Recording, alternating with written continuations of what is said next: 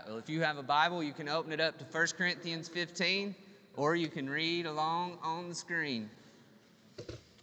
We have others that weren't able to be here this morning that would have been up front, but again, if you guys have any questions, we also have among those that are going financial needs and some opportunities to even go along with them. And so you saw the faces, maybe heard some of the names. If you need connecting, you can come back and find me. But this morning we're turning to the book of 1 Corinthians. We're going through the Gospel of Matthew as a church, but this Easter morning felt led to go here. If you're here and you're a visitor, though, we want you to know how welcome you are. You're with a group of folks who don't have anything figured out other than the fact that we are really needy and are trusting that Jesus is enough. And I hope that that's what we'll see again today through God's Word. So 1 Corinthians 15, we'll be reading verses 12 through 34. You can read along on your Bible, your phone, or up on the wall. Now, if Christ is proclaimed as raised from the dead, how can some of you say that there is no resurrection of the dead? But if there is no resurrection of the dead, then not even Christ has been raised. And if Christ has not been raised, then our preaching is in vain, and your faith is in vain. We're even found to be misrepresenting God because we testified about God that He raised Christ, whom He did not raise, if it is true that the dead are not raised. For if the dead are not raised, not even Christ has been raised. And if Christ has not been raised, your faith is futile, and you are still in your sins. Then those who have fallen asleep in Christ have perished. If in Christ we have hope in this life only, we are of all people most to be pitied. But if in fact Christ has been raised from the dead, the firstfruits of those who have fallen asleep, for as by a man came death, by a man has come also the resurrection of the dead. For as in Adam all die, so also in Christ shall all be made alive. But each in his own order, Christ the firstfruits, then at His coming those who belong to Christ. Then comes the end, when He delivers the kingdom to God the Father after destroying every rule and every authority and power. For He must reign until He has put all His enemies under His feet. The last enemy to be destroyed is death. For God has put all things in subjection under His feet. But when it says all things are put in subjection, it is plain that He has accepted who put all things in subjection under Him. When all things are subjected to Him, then the Son Himself will also be subjected to Him who put all things in subjection under Him, that God may be all in all. Otherwise, what do people mean by being baptized on behalf of the dead? If the dead are not raised, why are people baptized on their behalf? Why are we in danger every hour? I protest, brothers, by my pride in you, which I have in Christ Jesus our Lord, I die every day. What do I gain if, humanly speaking, I fought with beasts at Ephesus? If the dead are not raised, let us eat and drink, for tomorrow we die. Do not be deceived. Bad company ruins good morals. Wake up from your drunken stupor, as is right, and do not go on sinning, for some have no knowledge of God. I say this to your shame. Let's pray. Father, we thank You for the good news that we've already read and sang together this morning. And we thank You, Father, that You are here with us. We thank You that Jesus is alive, that He walks in our midst today. We ask now, Spirit, that You would help us to be aware that You are here. No doubt, Lord, many may be wrestling with some guilt, fear, or shame right now, wiggling, ready to get this Easter thing over with. But we ask You to help us, Lord, to be here, to try You this morning, that we might experience Your love and Your victory that comes to us through Jesus, in whose name we pray. Amen. Well, it wasn't Easter, but General George Washington's commitment to cross the Delaware River on Christmas 1776 was a pivotal moment in the Revolutionary War, that many hardships would be faced, but there would be an eventual victory that came to the Continental Army. I really believe that happened.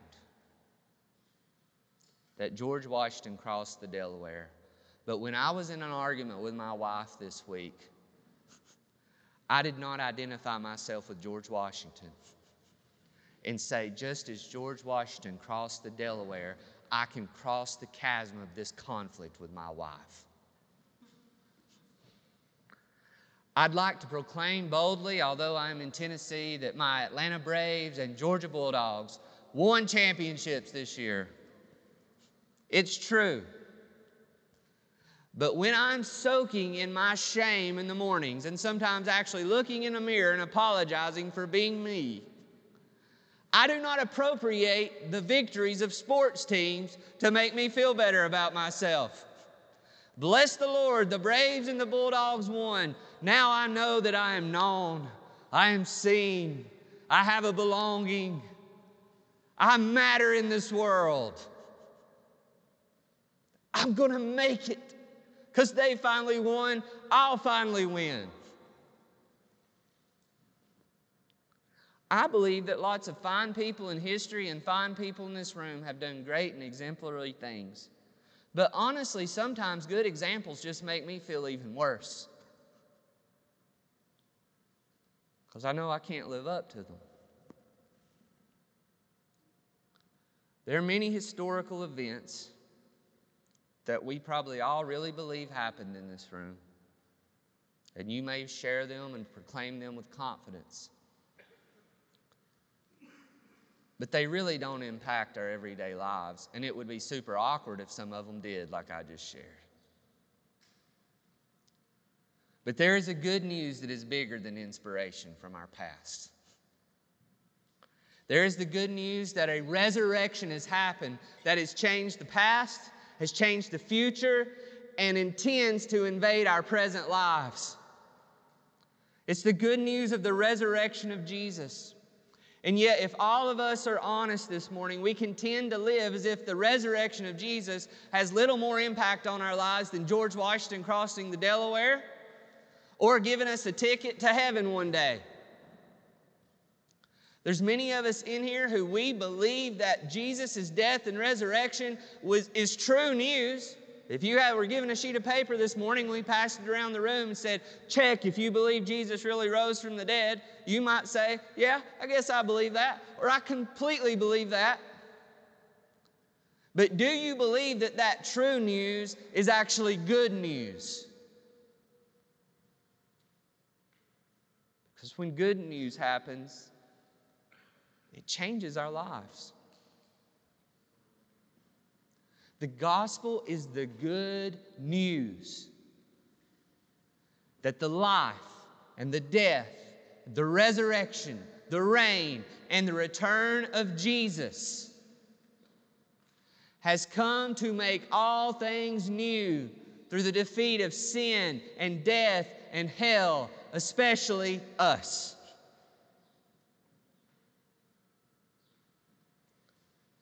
But the question Paul is asking in this text through the Spirit is, has that become just a belief that is anchored in the past, or is it something that is changing your life in the present?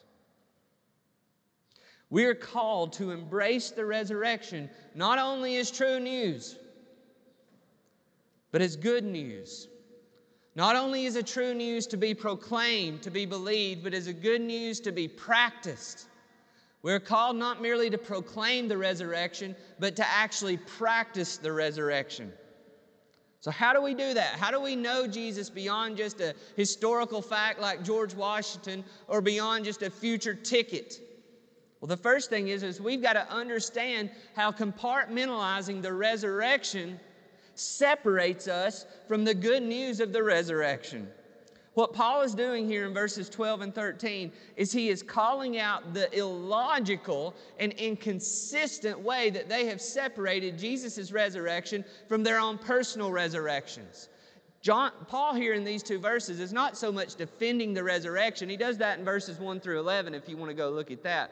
What he is saying is, you guys have said you believe that Jesus is risen from the dead, but now you've taken the step and you've said, that's not going to have any impact on my own resurrection one day. Why was that maybe the case? Because in that Greek culture, it was embarrassing to talk about a physical, bodily resurrection. In their world, the body was bad.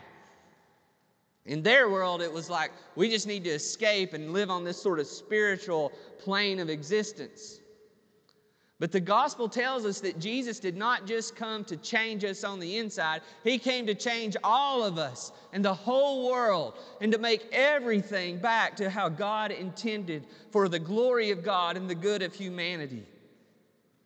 Paul is saying here these things are inseparable. So in verse 13, if there's no resurrection of the dead, if it's not going to have anything to do with us one day, then Jesus' resurrection didn't happen.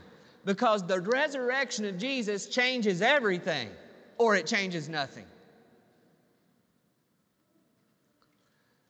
My daughter had a great fear at one point in her life. And it was a great fear called Frankenweenie. Now, if you know anything about the story of Frankenweenie, the story of Frankenweenie is the story of Frankenstein taken and applied to a dog.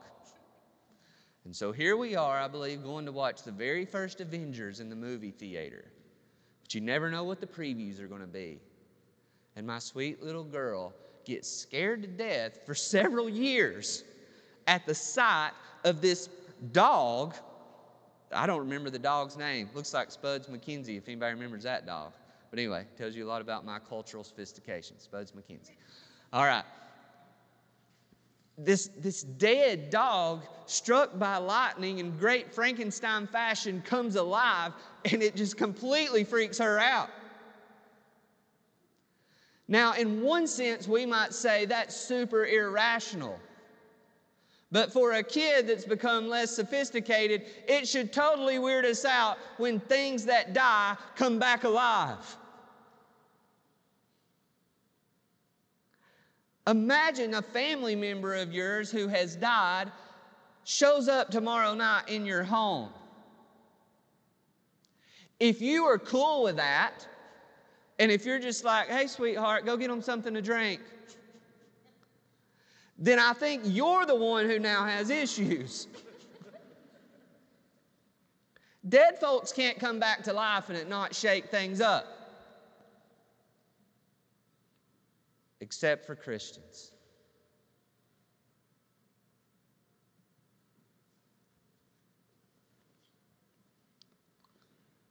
Except for me many days. I mean, we believe a lot of things that a lot of people like to ridicule, right? A lot of culture wars, a lot of issues. But my goodness, above all that, we believe a man who really died, got up and walked out of a grave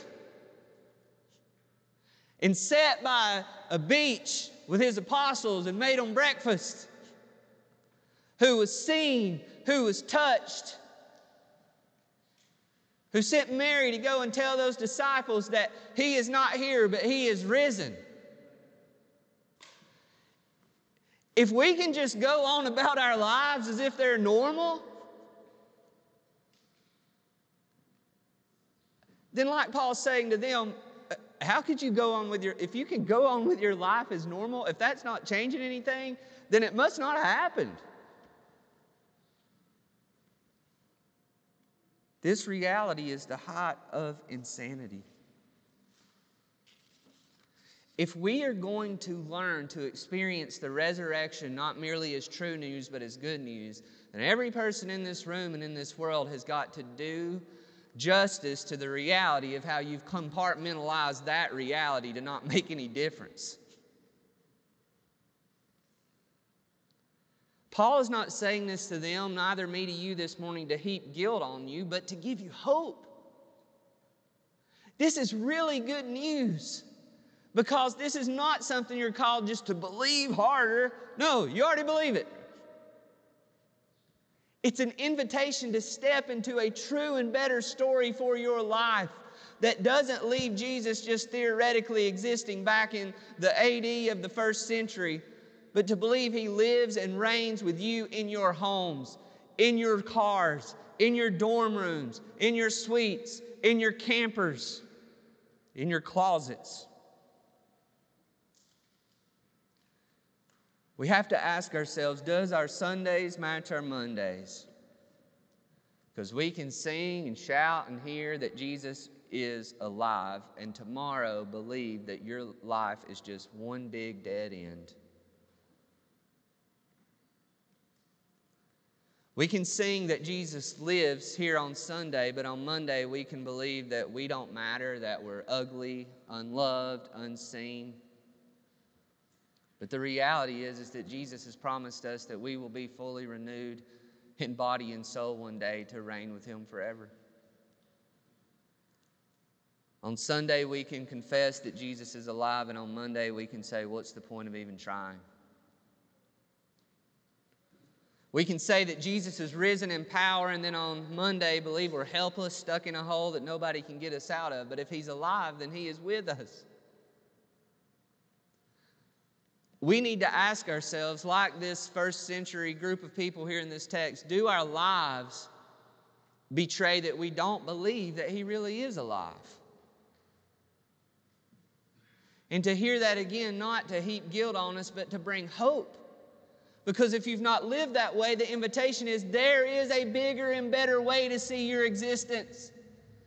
There is a bigger and better way to experience Jesus, not just as true news, but as good news. The text goes on, though. So the first thing, if we want to experience the resurrection as good news, not just true news, we've got to understand how we compartmentalize this reality. But the second thing is we've got to understand the consequences of this reality. So if our compartmentalization separates us from this good news, the consequences that it brings can shape us into this good news. In verses 14 through 19 that we read, we see that Paul speaks here of the consequences of Jesus' not being risen. So he's like, imagine we just made this stuff up. Imagine He really died, but we still wanted to love Him, and so we just had a metaphorical or spiritual resurrection. Well, this is at least what God's Word says about that. Verse 14. First, Paul says our preaching is in vain, that it's empty. There's nothing to it. We're going around telling everybody this good news, but it's really not real. That's pretty sad, isn't it? It's pretty pathetic to dupe people into believing in this thing that happened that didn't. And he says your faith is in vain. That is, your faith is empty, like you actually bought it. When these guys came up with this religion because they wanted something to live for, and then look at all these people who actually believed in the joke. So verse 15 makes sense. So then that means we're guilty of misrepresenting God. Like, it's not love. What I'm doing here this morning is not loving. I'm lying to you. Like, regardless of my motives, I'm a liar.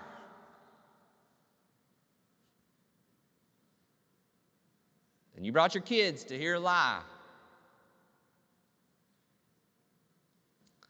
So verse 17 says, if Christ has not been raised, your faith is futile. And another reason why it's futile, it's empty, it's vain, it's because you're still in your sins. You see what Paul is saying here is you can't separate the cross from the resurrection. No matter how well-meaning Jesus was, if He said, I'm going to die for your sins, but then He just dies. Elisha said the other day, in a great moment of deep thought, he doesn't know what I'm about to say. I love that. Y'all should pray for preachers' kids. He said, I could die. What's the big deal about that? What a deep thought, son. That's true. I could sit up here and say, I'm going to die for your sins, and actually do it. Okay. That just sounds like a well-meaning crazy person. Jesus was not the first person who came along and claimed to be the Christ or the Messiah and had been crucified. So if that's the case, then you're not forgiven. So sorry, but there remains condemnation. You're stuck. Figure it out. Figure out how to make yourself feel better. There's no forgiveness for your sins if he was just a good teacher who died to set an example. Verse 18. Then those who've fallen asleep in Christ have perished. Fallen asleep, here another word for death. Then everybody that you've went to those funerals and they've said you'll see them again. Again, opium of the masses, right? Let's just make everybody feel good. Because the reality is, when you're dead, you're dirt. Verse 19. And if in Christ we have hope in this life only, we are of all people most to be pitied. Wow, what a bold statement.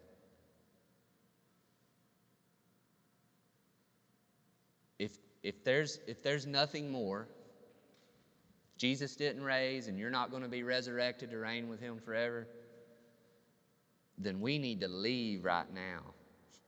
There's better things we could be doing with our time. I mean, it's really pitiful. I mean, look at you guys. I mean, look at these guys. Sacrificing to go around the world, share a lie, caring about how you raise your kids, caring about how you treat others. I mean, yeah, those things matter, but we've taken it to a whole nother level, right, as Christians. You could actually make an argument the most least loving thing for you to do would be to get them involved in some type of organized group.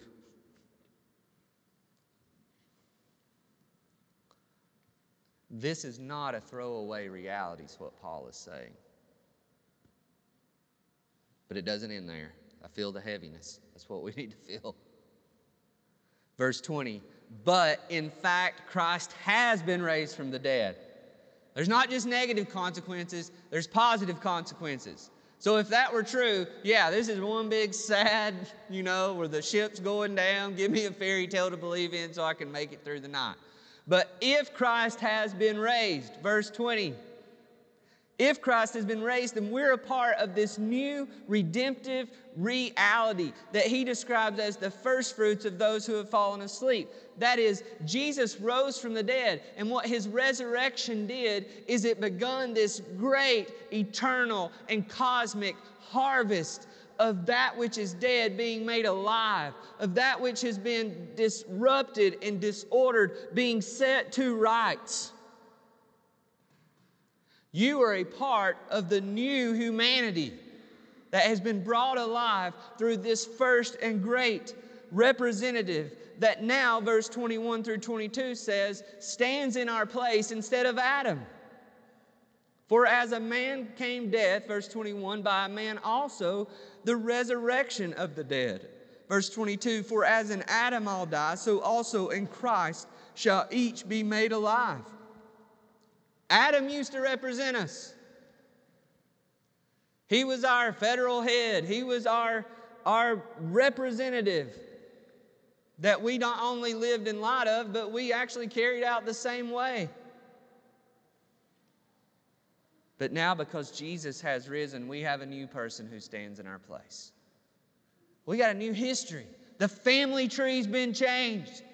And no matter how screwed up, I shouldn't use that word probably, forgive me, how messed up your own family tree is, all the way back to Adam. How messy that thing is. What dysfunction and disorder. You now have a new family lineage. You now have a new story to live into. Because you've been made a part of this new resurrection. Verse 23 says, Christ the first fruits. Then at his coming, those who belong to Christ. And then verse 24, we see Jesus is reigning, and he will reign, the risen Jesus, until he has triumphed over all things, until all enemies have been put under his feet, including death, verse 26. The last enemy to be destroyed is death. The resurrection promises us that death has been defeated. But because Jesus has defeated death in his resurrection, we have the assurance that when he returns, he will destroy death. This is why later in this very chapter, we're going to hear that the sting of death has been removed through the resurrection of Jesus.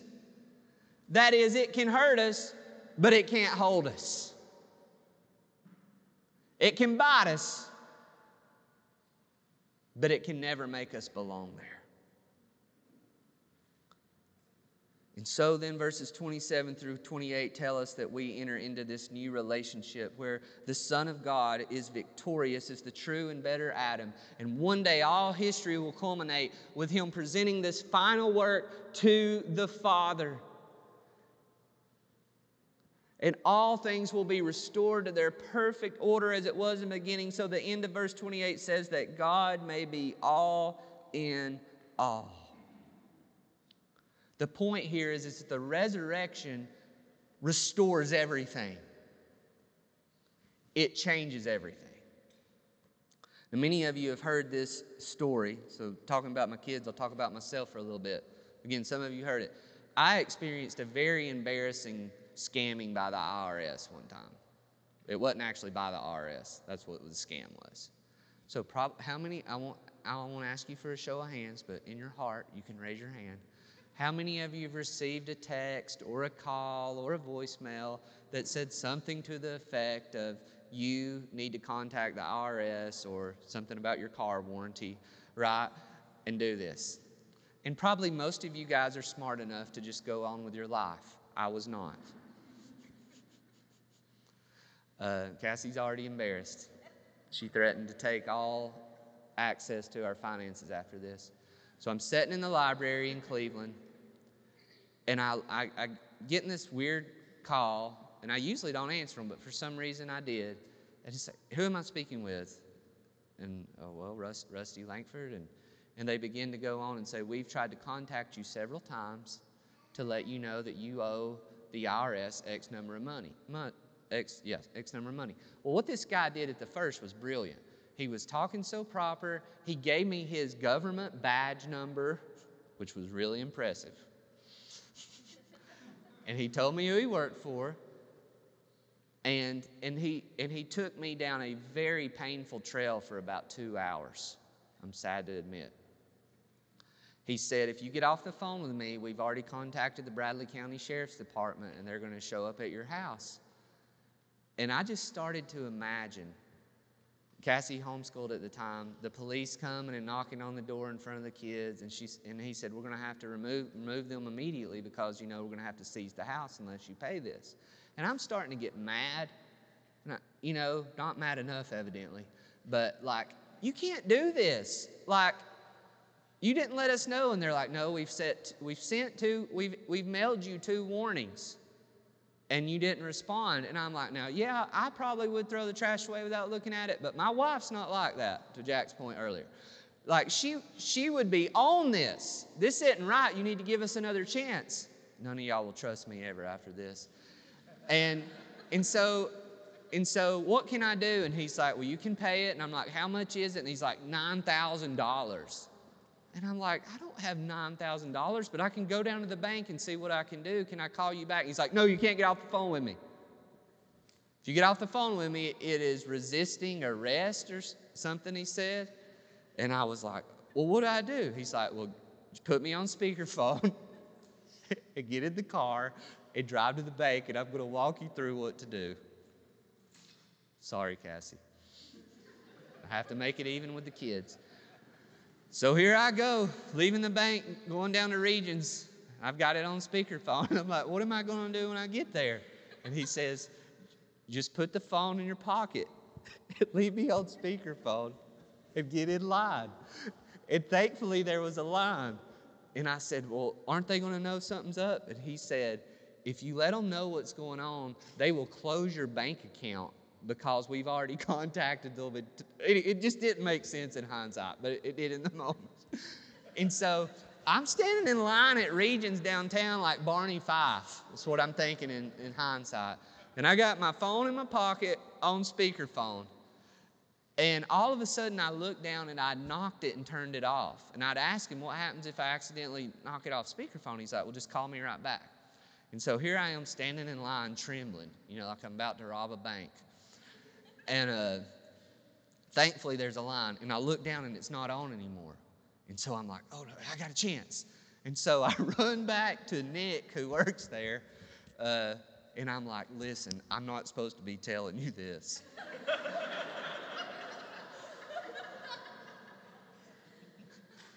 But this is what's going on. And you should have saw the look on his face. Kind of like the look on yours right now. He's like, yes, this is a scam. And I'm just like, I just feel this like deep relief. Well, the reason I'm sharing that story, and again, because I think I did before, is if the resurrection isn't real, then all of y'all are with me in the line. Hearing some voice saying, I want you to do this. I want you to do this. And most of you went to the bank, right? And you've got money to invest in this. We're organizing our time, our money, our calendars. And Paul is saying here, it's just as silly as me. So you're just as silly as me if this isn't true. But then he flips the script. But if it is true, then everyone who is not a disciple of Jesus is in the line.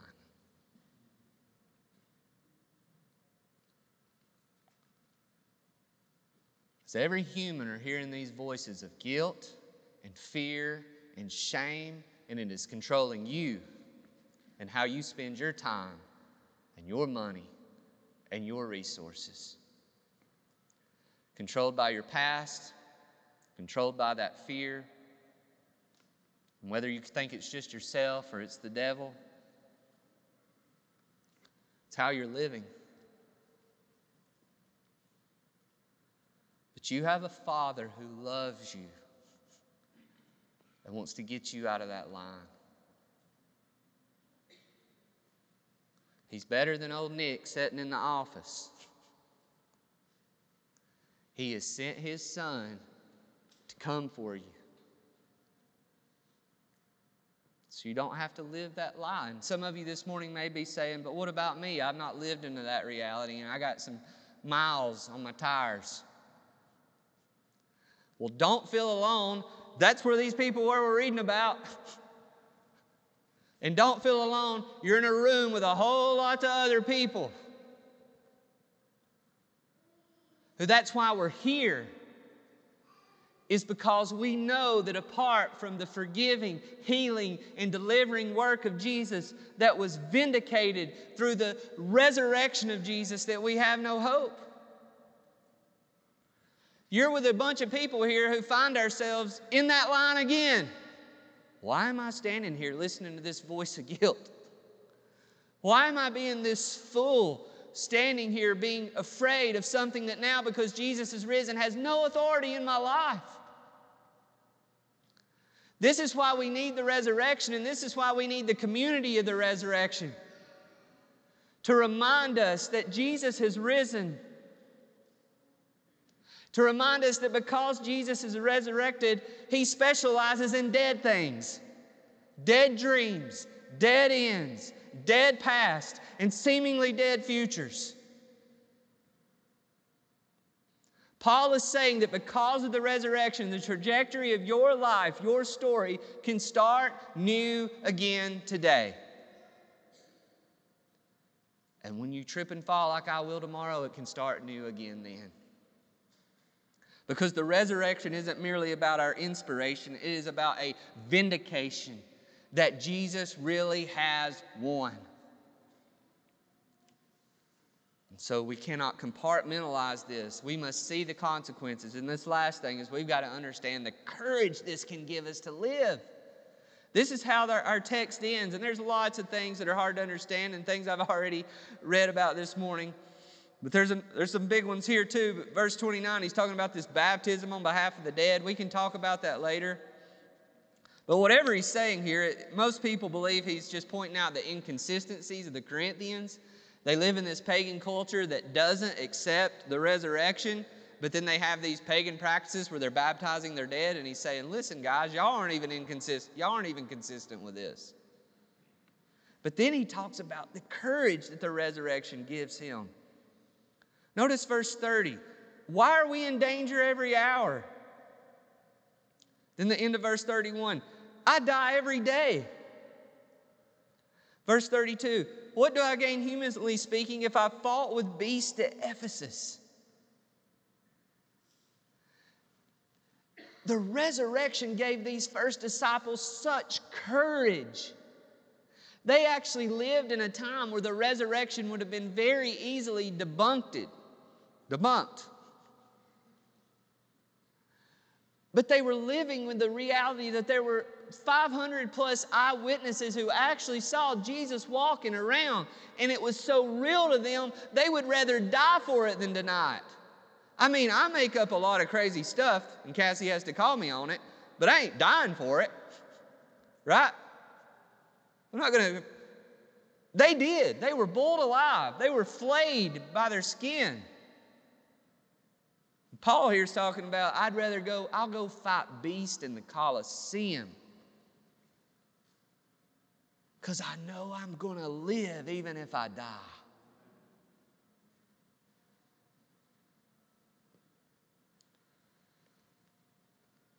It's why let us eat, drink, for tomorrow we die. Verse 32, way of life makes no sense.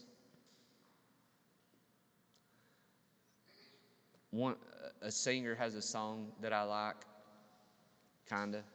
It's called If We Were Vampires. Yeah, it sounds weird. But it's this idea that, like, if there's eternity or if we live forever, it's going to suck out the meaning of our relationships right now. And with all due respect to this person who's a good artist, Paul's saying here it's actually the opposite. That if we really get the resurrection, then everything we do in every little moment matters. The big things matter, but the little things matter. Like our friends, verse 32. Like being willing, verse 34, to just wake up to life.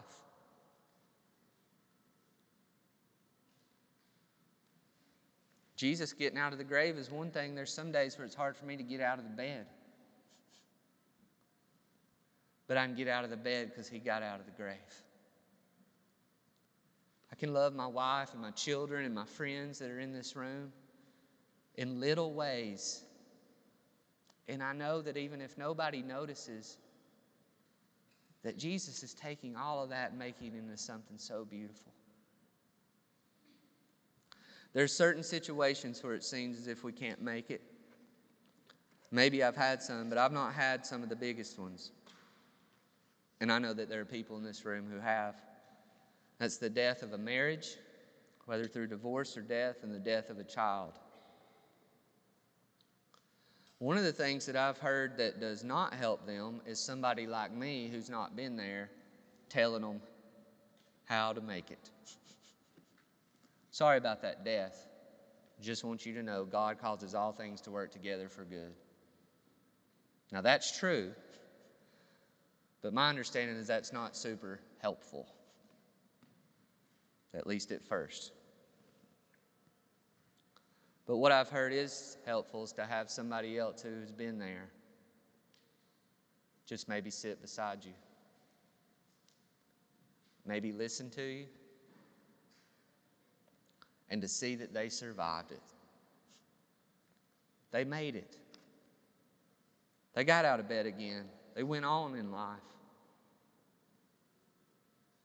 They survived. For the rest of us, maybe you've not lost a marriage or a child, but everybody in here has probably lost something to death in some way. Again, death of a dream, death of a friend, death of a family member. And in some ways, maybe you feel like the death of yourself. And it's really hard to go through unless you find some way to drug that, deny that, distract that, or detach from it. Wouldn't it be nice if we all had somebody who had defeated everything death was? Wouldn't it be nice if someone really understood us? Wouldn't it be nice if someone actually really had faced our deepest fears and came out on the other side alive? And wouldn't it be nice if even if we're saying, yeah, but you don't understand, it was my sin that caused it. Wouldn't it be nice to know that He says, I took care of that. It's paid in full. You're not going to go down and overdraw at the bank on that. And some of you saying, but you don't know how bad my suffering was, the shame that I endured, the evil. Wouldn't it be nice if someone said, by my stripes you were healed? Wouldn't it be nice if you're here saying, yeah, but you don't know about the voices that I hear in my head that plague me, that I have to take medication just to sleep, or I can't even go to sleep because of how haunted I am. I can't hardly get through the day. Wouldn't it be nice if there was someone who had defeated evil and who rose with authority? And wouldn't it be nice if He proved it all through His resurrection? This is the reality that we have. And we merely have to come to Him in faith to believe that sin is defeated, that death is defeated, that Satan is defeated. And when that gets into our bones, then the resurrection is not just true news, it's good news. It's good news for broken, burnout people like us who aren't just going to all of a sudden have it together tomorrow because you came to church on Easter Sunday. But you can follow the one who does and will. But you must embrace the resurrection not just as true news, but as good news.